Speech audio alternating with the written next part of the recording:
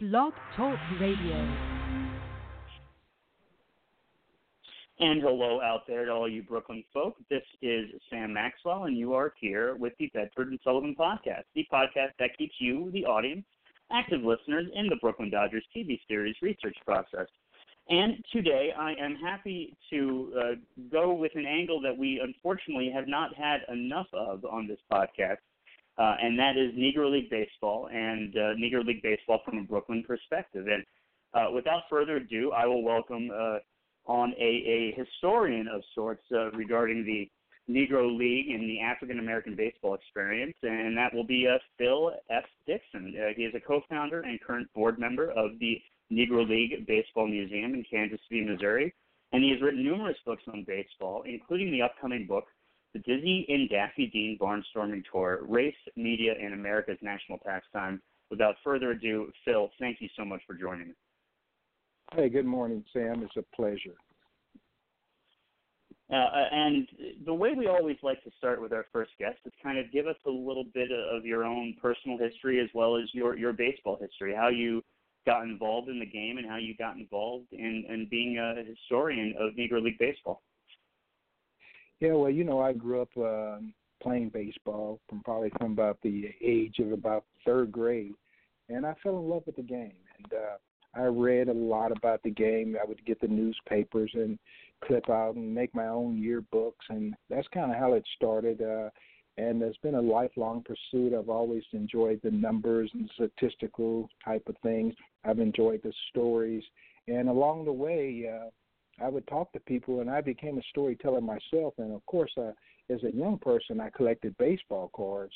And so I think by the time I turned age 20, and I turned age 20 in 1976, I had over 100,000 baseball cards. And so I knew a lot about baseball. And so along the way, also, I discovered that the African-American player, of which I am an African-American, played on all black teams almost all of my life, were poorly represented. And with the exception of a few stars like Satchel Paige or Cool Papa Bell or, you know, Josh Gibson, you know, people didn't talk about the rest of the team. And I know no one man is a team, especially in the great game of baseball. And so that's kind of started me to writing, and I released my first book in 1992. It was called The Negro Baseball Leagues, A Photographic History, and that effort won me a Casey Award as the best baseball book of the year. I think there were about 150 baseball books that came out that year, and that kind of put me on the map, and I've been writing ever since and trying to bring good literature to the marketplace and trying to define a history in a way that it has not been talked about correctly.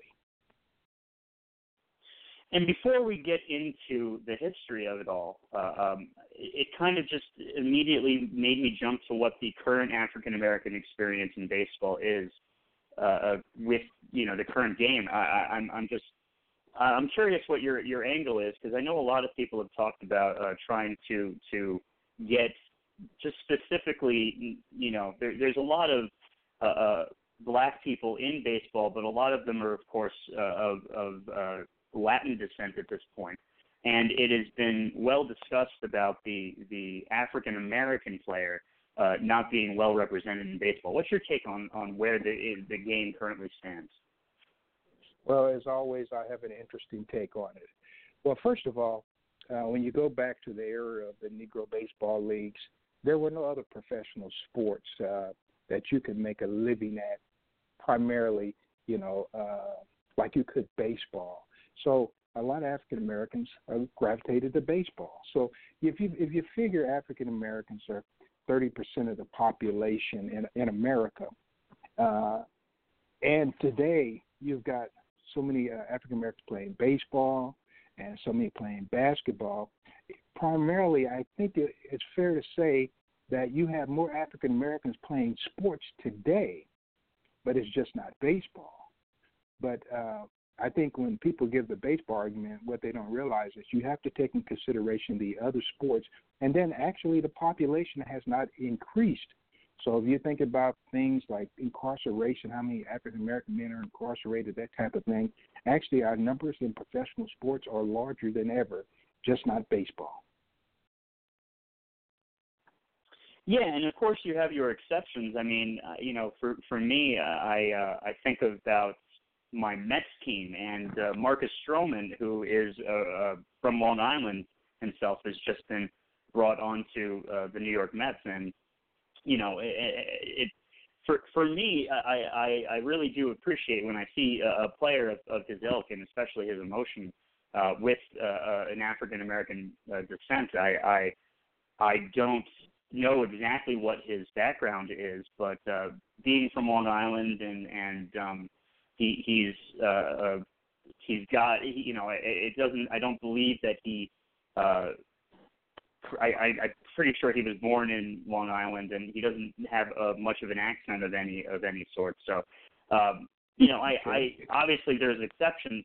Of course, there's exceptions, but it's moments like that, like Tim Anderson of the White Sox. It seems to be making some strides because these are relatively young players. Yeah, no, it's a lot of good African American players in baseball. Always has been, and I think it always will continue to be. But with the other sports there, and I can say they're more glamorous in that, if you go to a high school basketball game, you'll get a great crowd at the average school. Go to the football game, you'll get a great crowd. You go to the baseball game, it's a few girlfriends and a couple of parents. So all of that drives what people decide to do. But if you enjoy baseball, there's room enough for you in baseball, but I think right now those other sports are a bit more glamorous, in that they allow you to also participate at a higher level and do some other things, and so I think baseball is going to continue to lag behind for a while anyway. Yeah, and I know that you're involved in RBI, which is trying to revive baseball in inner cities. How is that program going? Oh, it's going very good. Actually, I'm also a high school baseball coach. I coached in RBI for a number of years. Actually, I've coached in a bunch of different leagues over my lifetime, probably 35 years total. But it's going good. In the inner city, they're building nice parks, and so that makes it fun to play. Here in Kansas City, we have the Urban Youth Academy out behind the Negro League Baseball Museum, and it gets a lot of young people interested in baseball. So the urban effort, I think, is coming along fine. But once again, you got to consider urban football and urban basketball are doing just fine as well. and it's tough right now. The way that the leagues are structured and the training is structured to try to play more than one sport, which, you go back a few, 2 or 3 generations, a lot of guys did that. They go from football to basketball to baseball to wrestling or whatever they wanted to do, track and field, and maybe play summer baseball, that type of thing. So, but now children having to specialize more. So just a whole different ball game, if I can use that phrase. Yeah, and of course, when you mention, going from sport to sport, I always think of Bo Jackson, who it's just remarkable. Anytime I get to catch a clip, I retweet it if it's via Twitter. I mean, he was just spectacular. But I don't want to go on a tangent with Bo Jackson because it's easy to do that.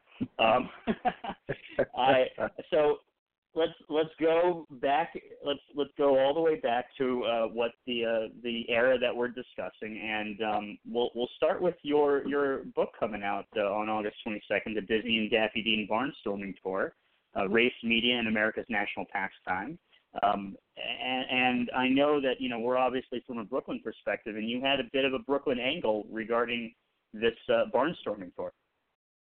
Yes, after the 1934 World Series, the Detroit Tigers and the St. Louis Cardinals played in that World Series. And, of course, probably most people know that Dizzy and Daffy Dean, in case they don't know, they won all 4 games in the World Series.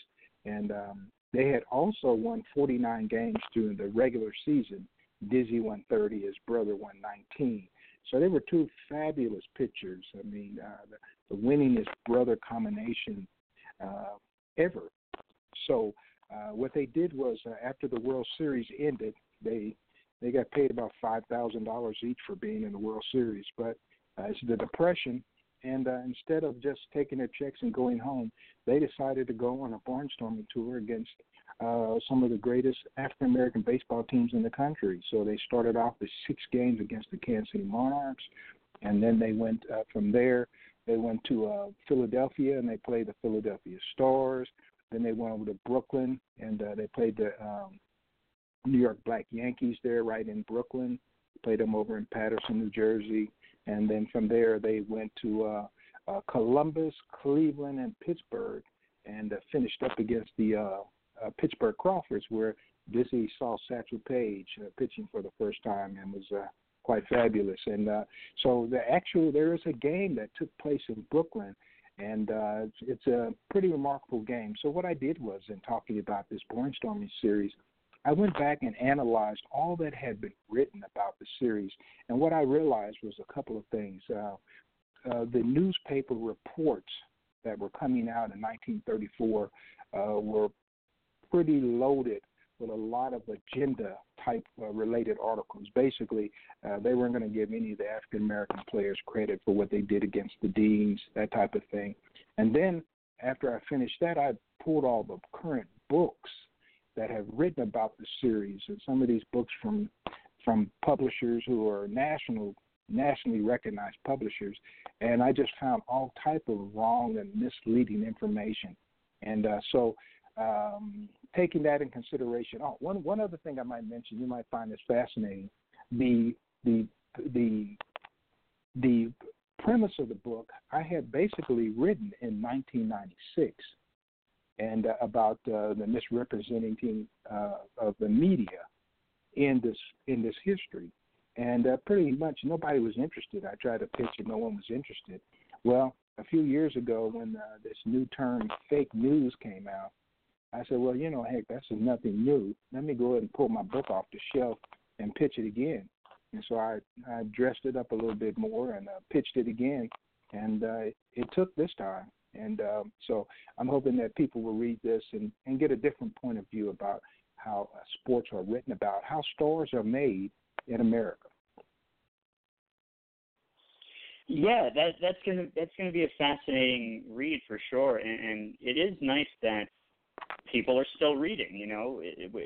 We keep hearing about how everybody's just on their phones, everybody is just glued to the TV, but books are still selling. People still tout the New York Times best-selling list, and of course Amazon still has lots of book sales.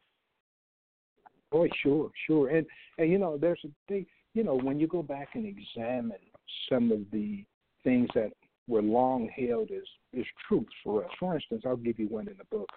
And I didn't discover this, but someone else discovered it.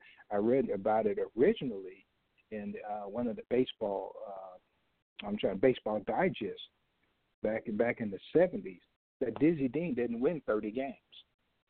And so it gave me a chance to go back and revisit that. And the truth is, he did not win 30 games by today's rules and by the rules of that time. So he actually won 28. But all our life, we've heard he won 30.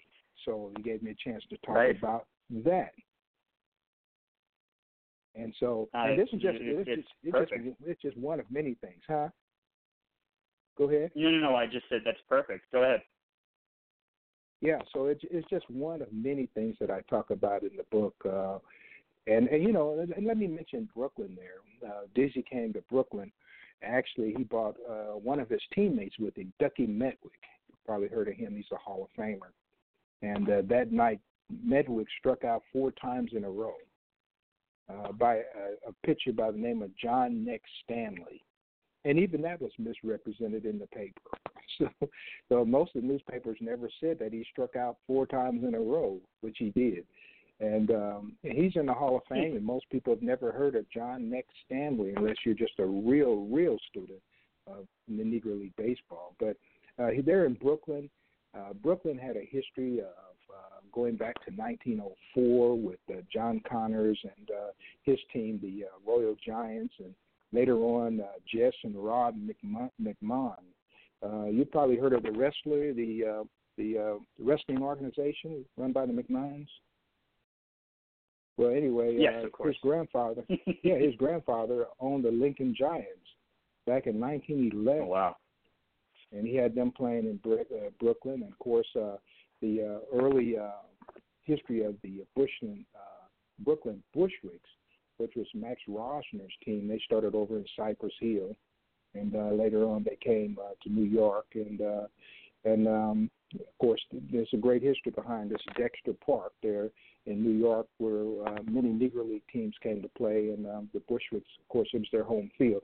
And what's interesting about this home field, this Dexter Park, Dexter Park had an electric lighting system in 1930.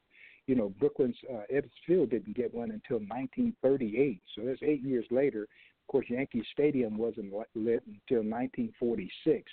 So they had something that made fans want to come out. And so it was no problem for them to get 10, 15,000 people to some of their games because they had a unique element there. So that's who Dizzy, he comes and he plays at Dexter Park. See, that's a fascinating angle to take, too, because obviously there's a lot of players that don't get recognition, and we could never know what they would have done against Major League Baseball. We can only speculate.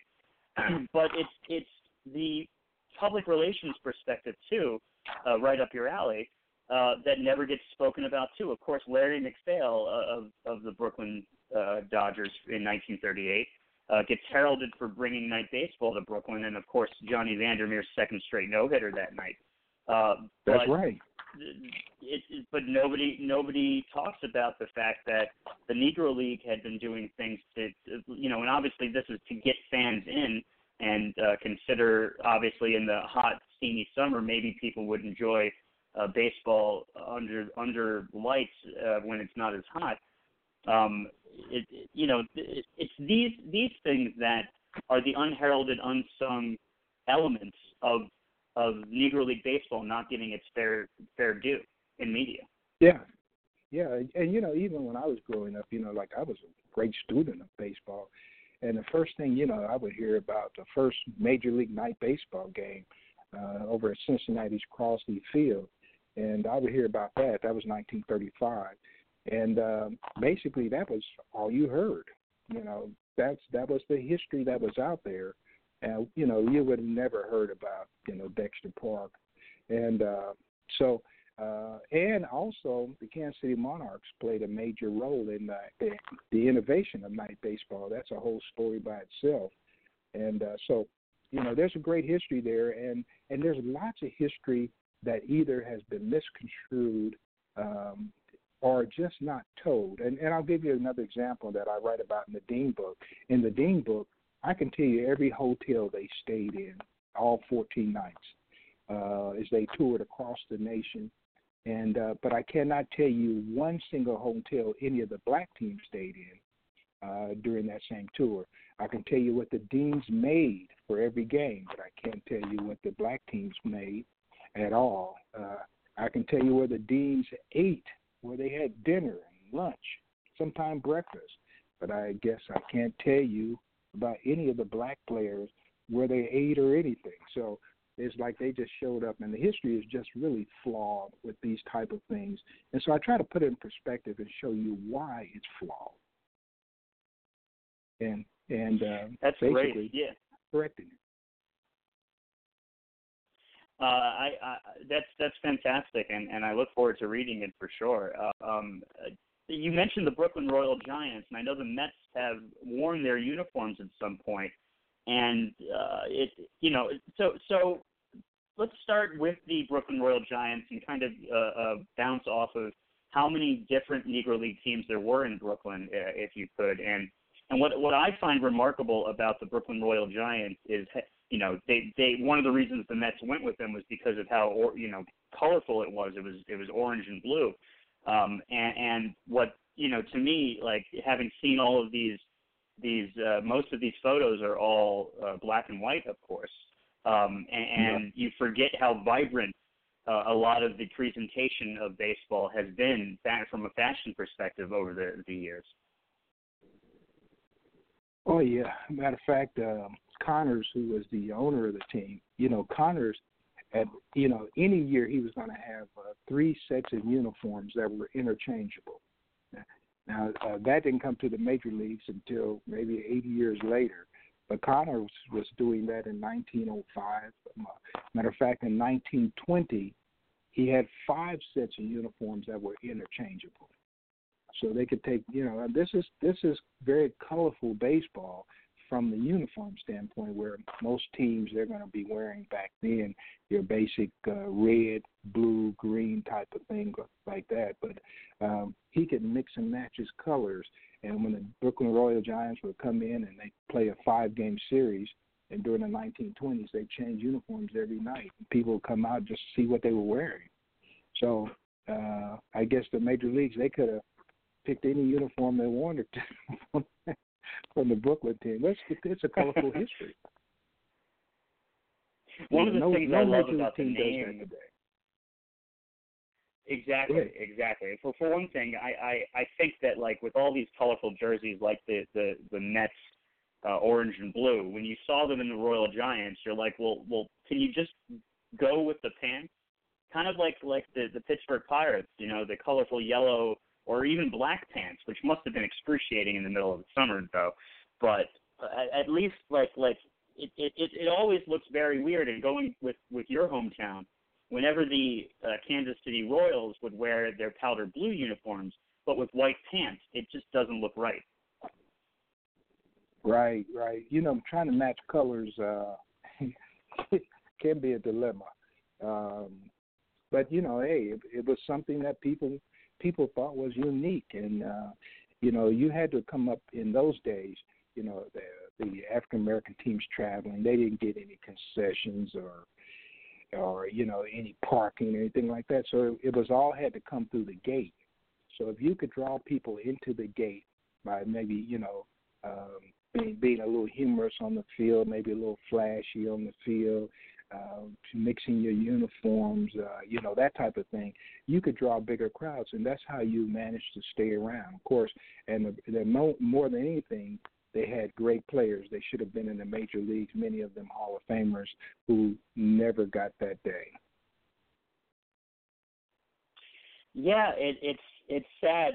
Somebody posted a comment that said, "I wish I could have seen a Negro League game," and I said back, "Same, but I wish that we didn't even have to discuss having to see a Negro League game, having to see it separate. That it should have never been a point." But it was obviously a vibrant, viable African American businesses.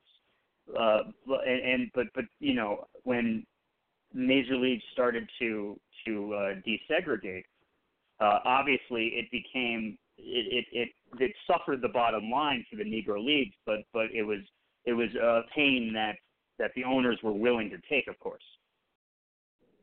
Sure. Well, the owners are forced into it because you really want to get down to it, that it never should have been a Negro League.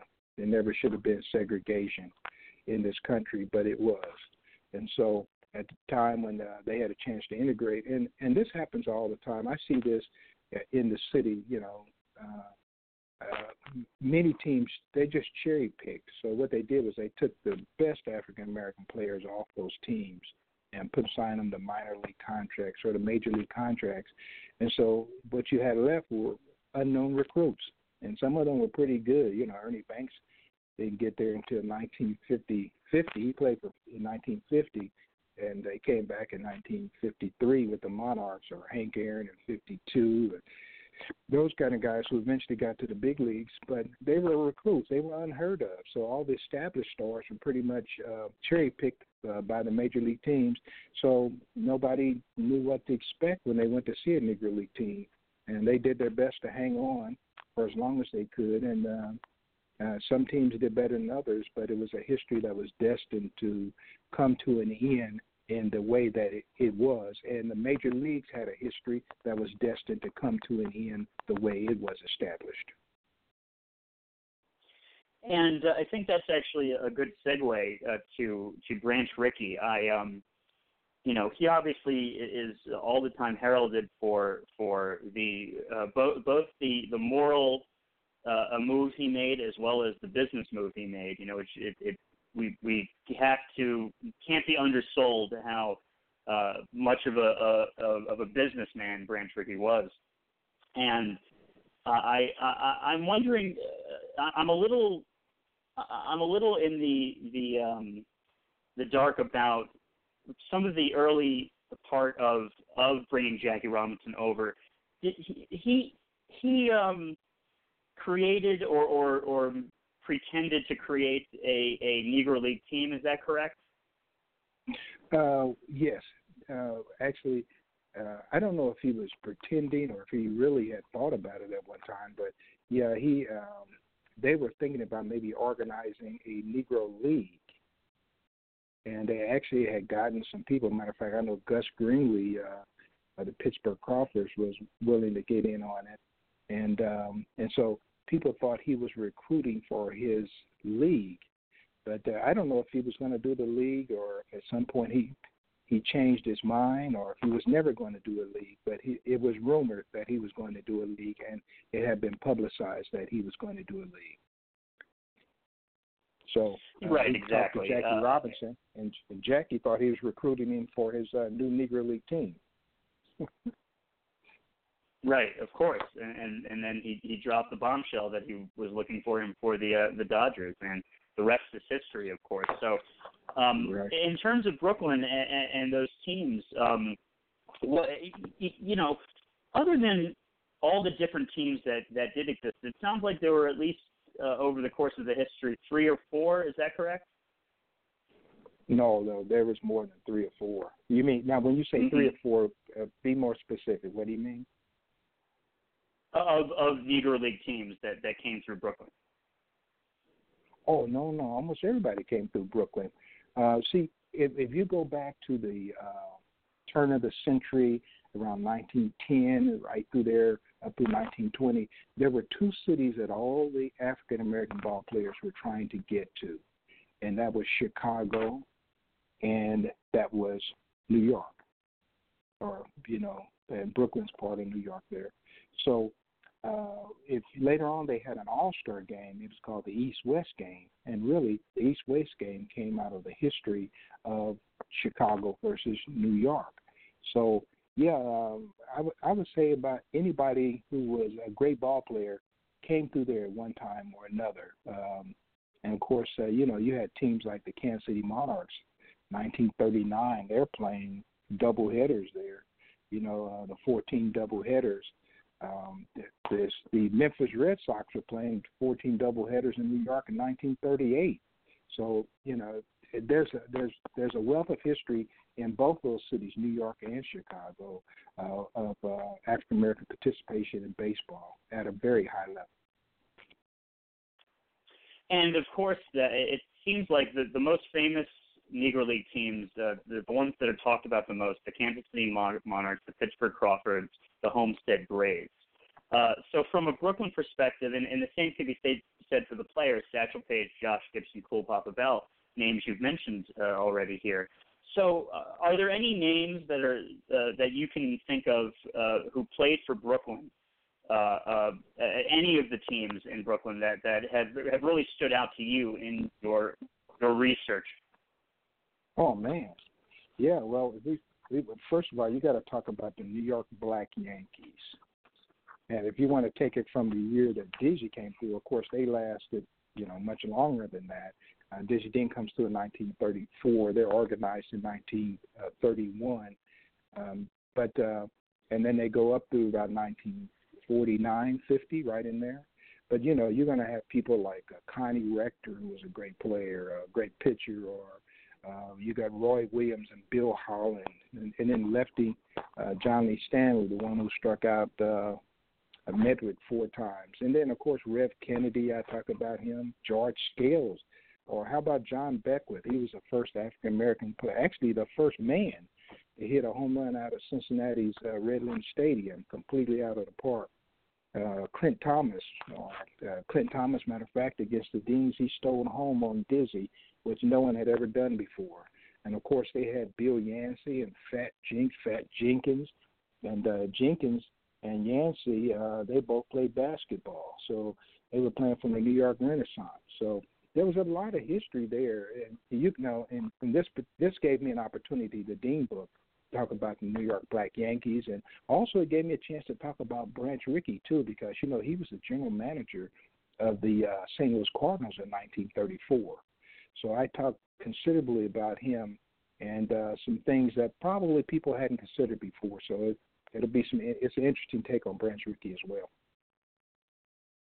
Maybe I can inspire you to write your next book being of the Negro Leagues of New York and Brooklyn. Well, I've got it covered. I did write a book about the Rube Foster, and there's quite a few things about Chicago in there. I haven't actually written one that covers New York as much as this one does, but my photographic history introduced a lot of people to various players. And I'll tell you why that book was an important book. This was 1992 when I released it. Once again, people are only talking about the guys that were in the Hall of Fame at that time. There were about 8 or 9 guys. And they act like no one else existed. And they act like the only baseball that took place was either in New York, Chicago, or, Kansas City, some city of a major metropolitan area.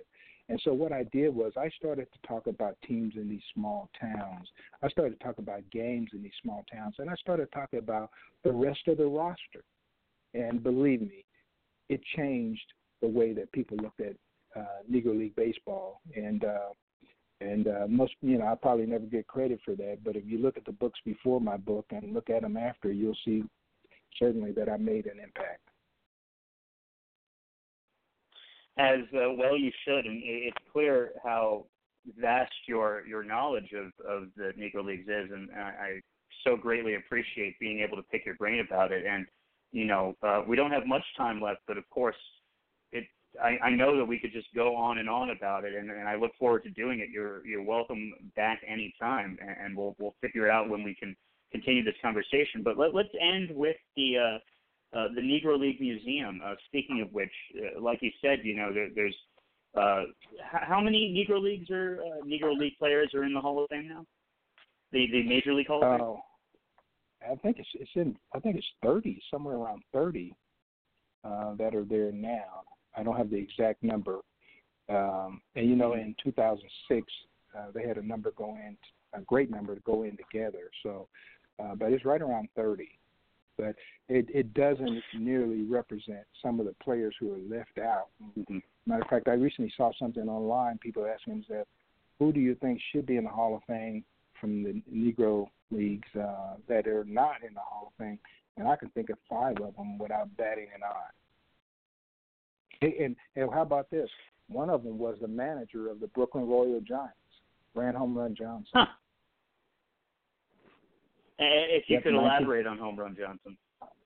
Home Run Johnson, I tell you what, Home Run Johnson, I'll tell you this, and this will be an open and shut case once you hear this. 1894, he hit 60 home runs with a dead ball. Huh. Open and shut. Yeah. No. And he was the first player nicknamed Home Run. So, right. He was a great player. Yeah, Grand Home Run Johnson should be out of Findlay, Ohio. What is it? Home Run Baker hit like 12? Oh, sure.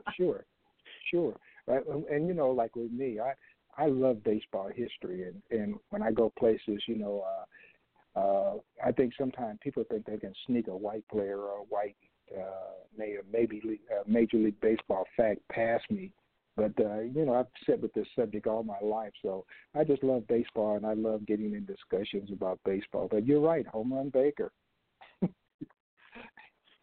Exactly.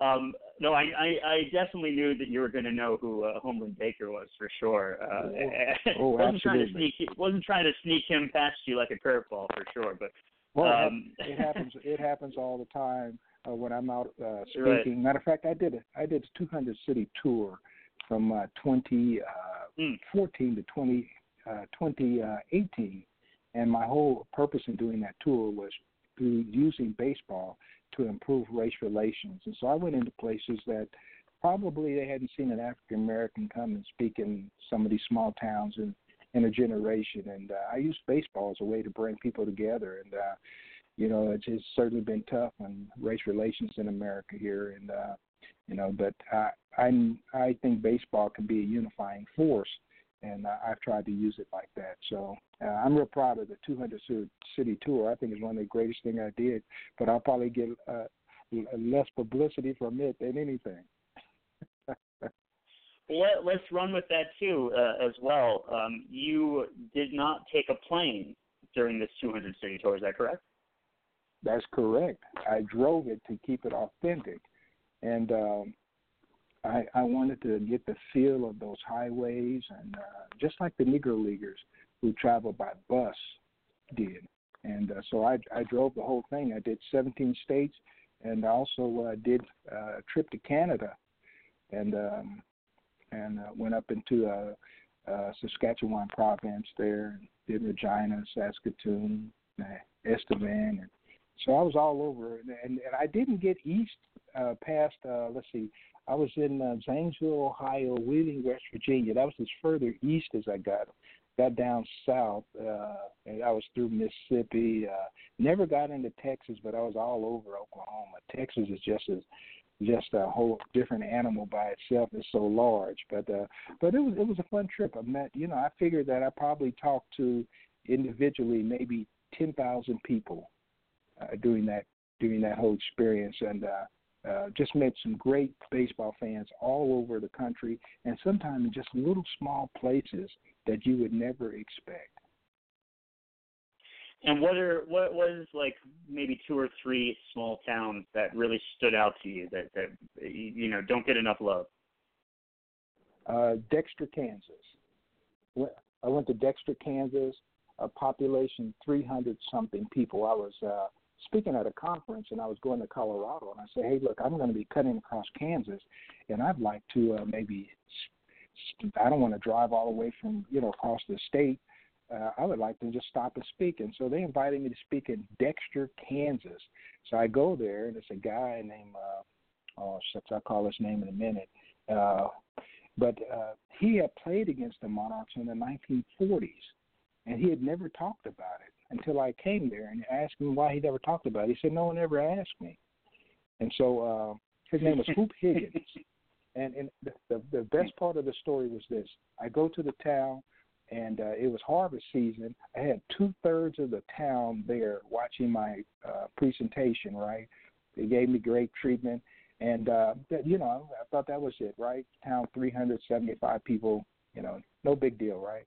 But then about a month later, I'm at home, and the Royals get a rain delay. And I was watching the ball game. I just got up when the rain delay came on. But then my telephone started ringing. People say, hey, you're on TV. So I'm on TV. It's the Royals game. I said, well, so what am I doing on the Royals game? Say, they have a picture there with you and a guy named Hoop Higgins. Turns out somebody had taken a picture of Hoop Higgins, and it was his birthday, and they sent it in, and there I am with Hoop Higgins on the entire Royals network. And that's what you get from going to a town with 375 people. So it was just time after time after time that I ran into situations that were just as exciting as what happened with Hoop Higgins in Dexter. Actually, I'm giving the wrong name. I'm saying Dexter. Let's make that McCracken, Kansas. Okay. That's fantastic, and I'm with you on being a Lyft driver myself. I've really taken to going from winding up in places that I never expected to see, and taking some photos and showing off the world on social media, and it's nice to kind of combine the new age of social media with being able to get some of these images out, because you want to take it in on your own, of course, without always being behind the lens. But it's nice to both have that what it was like back in the day to go from town to town without planes, as well as sharing with the world in the modern medium form. Much in the same way you did with this barnstorming, your own personal barnstorming tour. And Go ahead. I was going to tell you, when you went to some of these small towns, many times the park that they played in is still there. And so I would take pictures of the park. Right, of course. And people would never think, maybe the bleachers have been torn down, that type of thing. They, modernized, but the actual park they played in, the grounds are still there. And that's not the case in major cities. We don't have too much time left, but you mentioned Paterson, New Jersey, and the ballpark. The ballpark is still there. And there's not much being done with it, but I believe it's a historic landmark, which is why they can't tear it down. I drive New Jersey for Lyft, and I've passed by the Paterson Park plenty of times before. Yeah. What's interesting about that is the park that they're talking about, and they're planning on trying to do some different things with that particular field. But that's where the Deans played the New York Black Yankees, 1934, fall of 34. So I probably need to get there and help them raise some money for that project. That's a great idea, and considering that I drive around New Jersey all the time, maybe we can pair up regarding that. I'll see if I can do some investigation. And total tangent with Paterson, New Jersey. Paterson is a fascinating little city it's a little downtrodden at this point, but I think that it's gotten it's not talked about enough how gorgeous it is from an urban aesthetic perspective. And of course, there's also a national park over there where there's a fantastic waterfall, the Great Falls, they're called. All right. Well, that's great history. Exactly. So we'll have to run with that sometime. Phil, again, we don't have too much time before we're going to get cut off.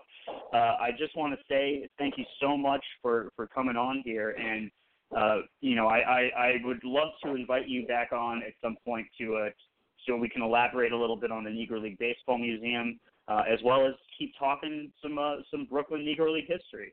Thank you so much for joining us today. Well, thank you for having me. You have a nice day. You as well, and thank you all for listening to the Bedford Sullivan podcast. Have a great one. Take care.